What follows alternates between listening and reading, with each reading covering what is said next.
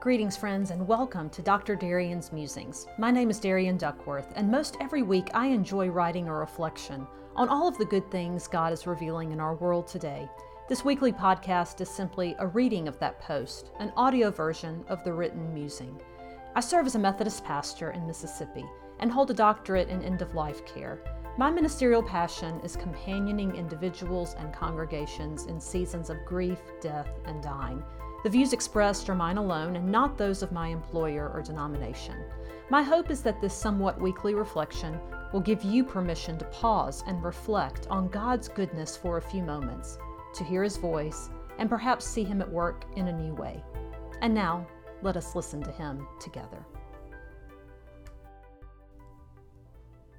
Insight from Isaac, The Three Routes, July 12th, 2022. I'm not sure if I have made Isaac the dog a creature of my habits or if I've adapted to his. There are few things in life that are predictable, but over the past few years I can count on our morning strolls taking one of three directions. More specifically, Isaac chooses one of three quote-unquote destinations, which are the library, the park, or the church. We park our car in the same area most mornings downtown, and his nose leads us to whichever space appeals most to him. This has been quite an adjustment since the puppy years, and one that I haven't minded.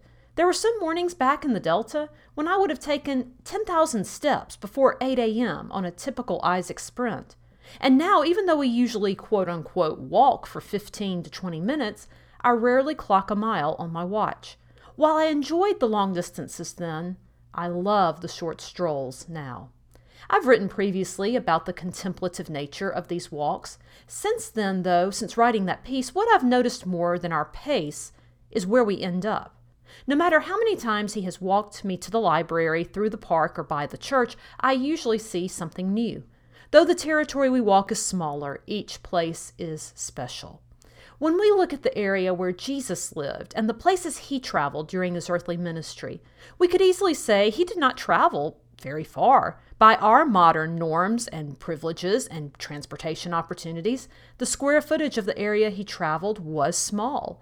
Small spaces, short distances, specific destinations were a normal part of Jesus' rhythm.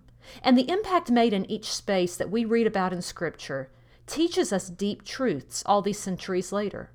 The world tells us that we need to go more places, see more sights, embark on more experiences, and yes, travel is good. Breaking out of familiarity is so important. At the same time, we are called to appreciate what is in a smaller radius of where God has placed us. The small areas are not boring. They are teeming with life if we look closely enough. In the past week, the park route enabled me to see a newly planted tree hit perfectly by the light. The church route reminded me that Isaac prefers the Christian church across the street from our Methodist church, mainly because there's a cat living in its bushes, and surely there's an illustration for evangelism in this somewhere. The library route took us right to a detailed plaque that named the folks who have built and continue to build this town. Psalm 25:4 reads, "Show me your ways, O Lord, and teach me your paths." In the kingdom of God, greatness does not reside in how many places we've been or how far we've traveled. We experience the greatness of joy on the paths and in the ways of the Lord.